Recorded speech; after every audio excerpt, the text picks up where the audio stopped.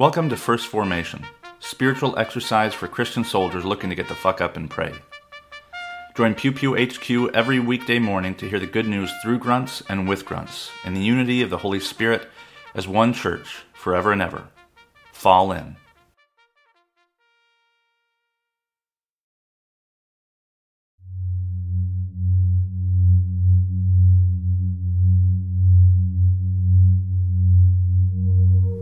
Psalm 95, verses 1 through 7. O come, let us sing to the Lord.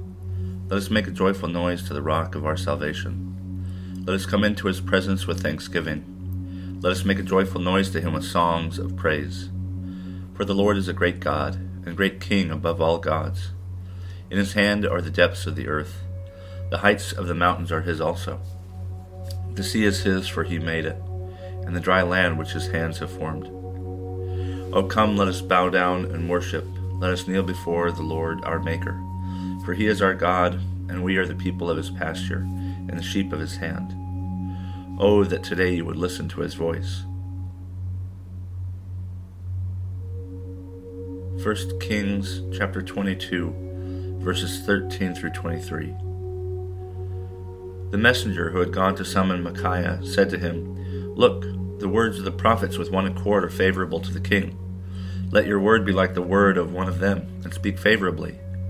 But Micaiah said, As the Lord lives, whatever the Lord says to me, that I will speak. When he had come to the king said to him, Micaiah, shall we go to Ramoth Gilead to battle, or shall we refrain? He answered him, Go up in triumph. The Lord will give it to the hand of the king. But the king said to him, How many times must I make you swear to tell me nothing but the truth in the name of the Lord? Then Micaiah said, I saw all Israel scattered on the mountains, like sheep that have no shepherd. And the Lord said, These have no master. Let each one go home in peace. The king of Israel said to Jehoshaphat, Did I not tell you that he would not prophesy anything favorable about me, but only disaster? Then Micaiah said, Therefore hear the word of the Lord. I saw the Lord sitting on his throne, with all the host of heaven standing beside him to the right and to the left. And the Lord said, Who will entice Ahab, so that he may go up and fall at Ramoth Gilead? Then one said one thing, and another said another, until a spirit came forward and stood before the Lord, saying, I will entice him. How? The Lord asked him. He replied, I will go out and be a lying spirit in the mouth of all his prophets. Then the Lord said, You are to entice him, and you shall succeed. Go out and do it. So you see, the Lord has put a lying spirit in the mouth of all these your prophets. The Lord has decreed disaster for you. Revelation chapter 14, verses 1 through 11. Then I looked, and there was the Lamb standing on Mount Zion, and with him were 144,000 who had his name and his Father's name written on their foreheads. And I heard a voice from heaven like the sound of many waters, and like the sound of loud thunder. The voice I heard was like the sound of harpists playing on their harps, and they sing a new song before the throne, and before the four living creatures, and before the elders. No one could learn that song except the 144,000 who had been redeemed from the earth. It is these who have not defiled themselves with women, for they are virgins. They follow the Lamb wherever he goes.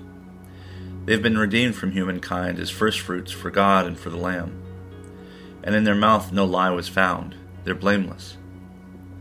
Then I saw another angel flying in mid-heaven, with an eternal gospel to proclaim to those who live on the earth, to every nation and tribe and language and people.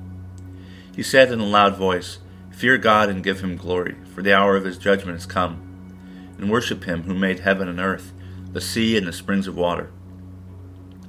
Then another angel said, a second followed, saying, Fallen, fallen is Babylon the Great. She has made all the nations drink of the wine of the wrath of her fornication.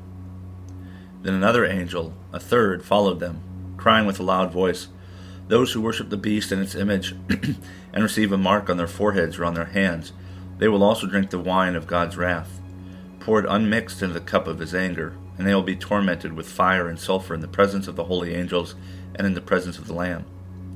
And the smoke of their torment goes up forever and ever. There is no rest day or night for those who worship the beast and its image and for anyone who receives the mark of its name.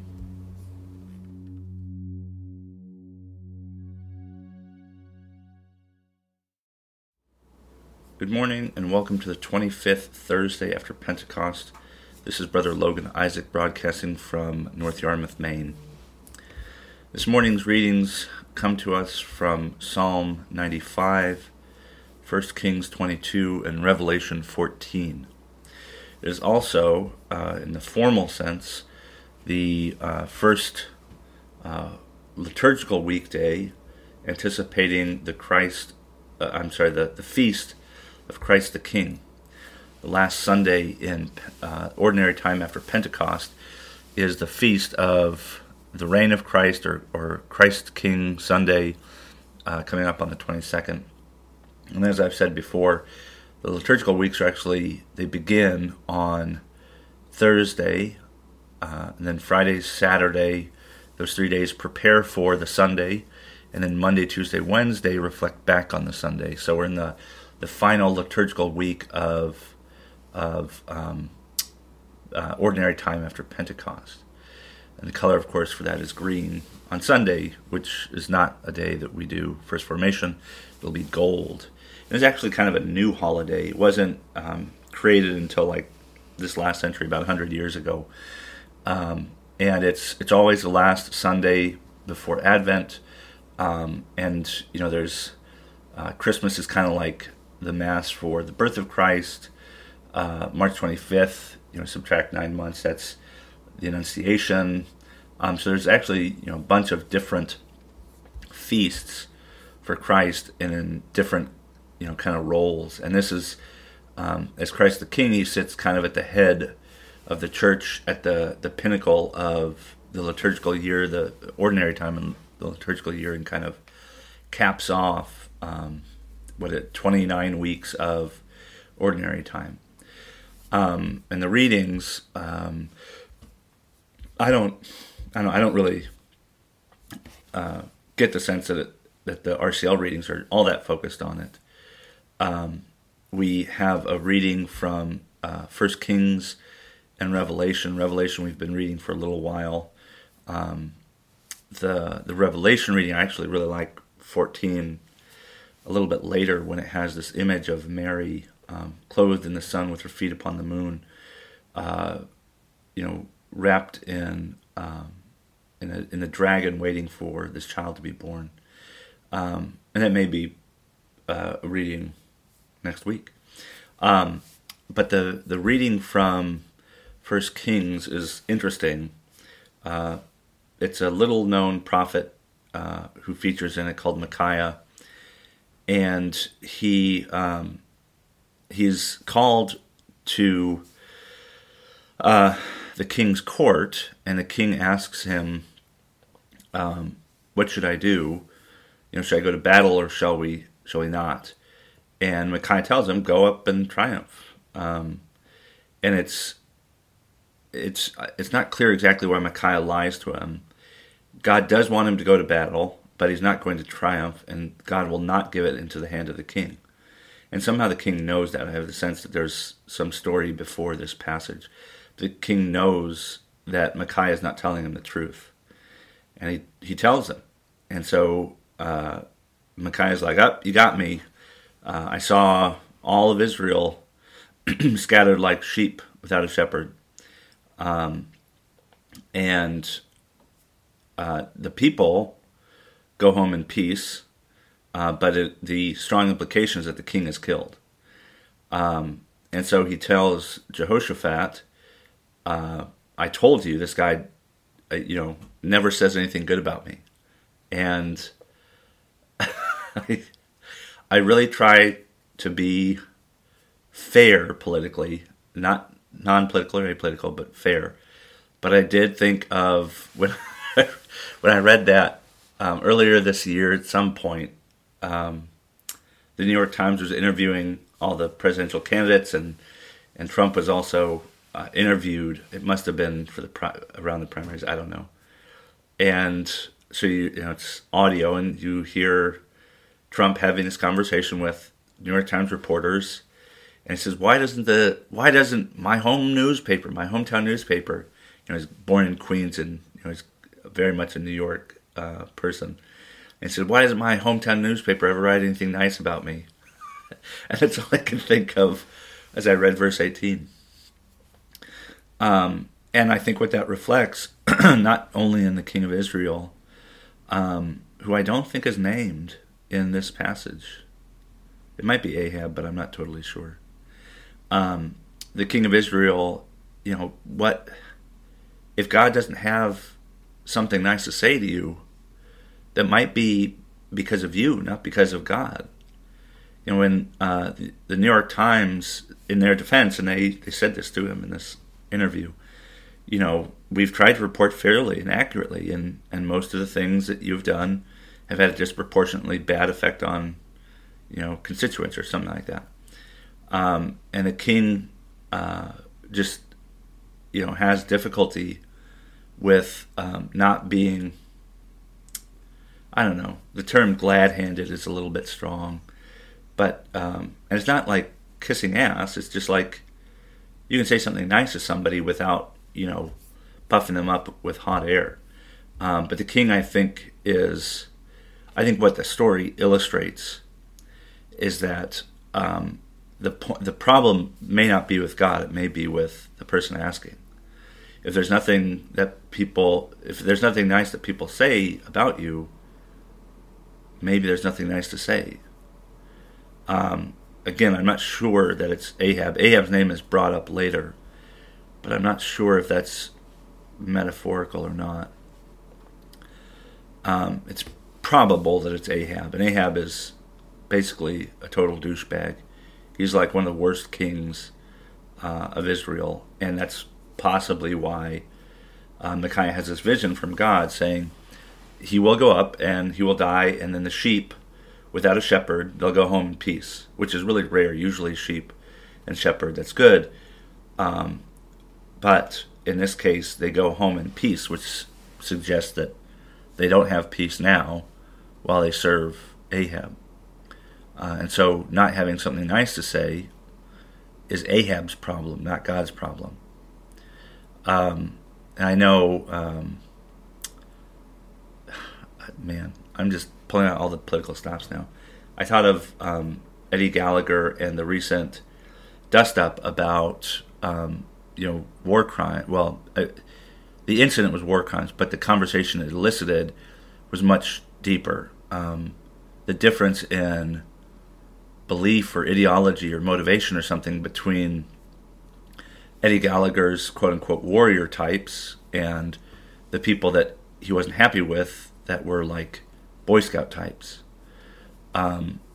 The complaint that Gallagher had was that they just didn't like him, that they weren't saying anything nice about them. Clint Lawrence is a more recent. Well, he was pardoned with Gallagher, in fact, I think. Anyway, they each in their own way were like, look, they just didn't like me. They couldn't say anything nice about me. They're complaining, they're whining. But that overlooks, your own personal responsibility. What does that say about you? Is it totally inconceivable that maybe you've done something wrong and that maybe you need to repent of it, to change your ways, and to seek, improved relationships with the people that can't find something nice to say about you?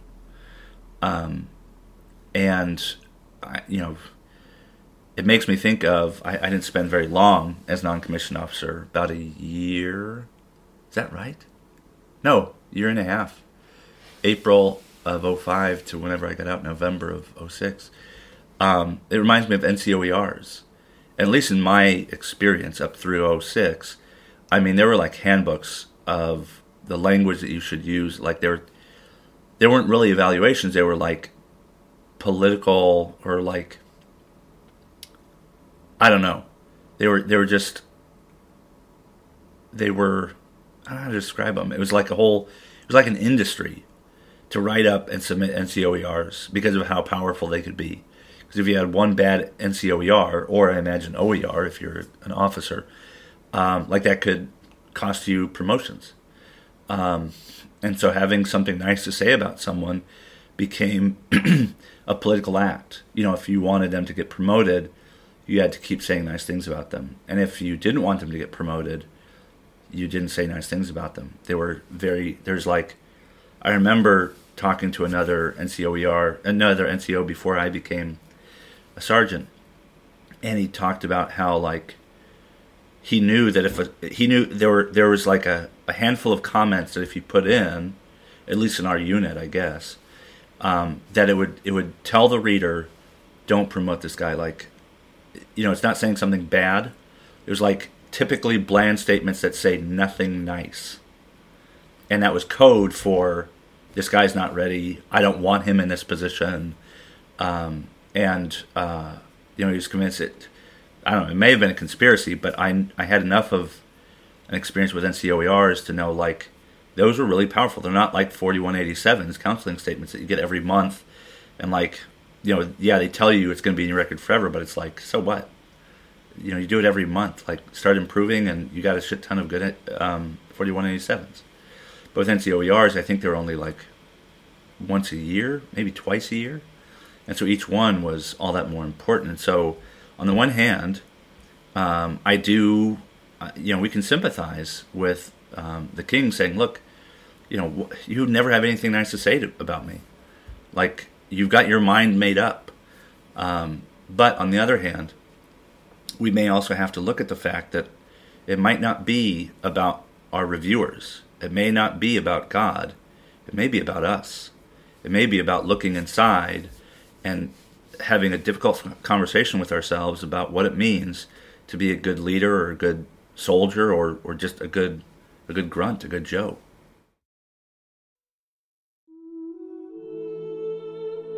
A prayer for the right use of God's gifts from the Book of Common Prayer. Almighty God, whose loving hand has given us all that we possess, grant us grace that we may honor you with our substance, and, remembering the account which we must one day give, may be faithful stewards of your bounty through Jesus Christ our Lord. Amen.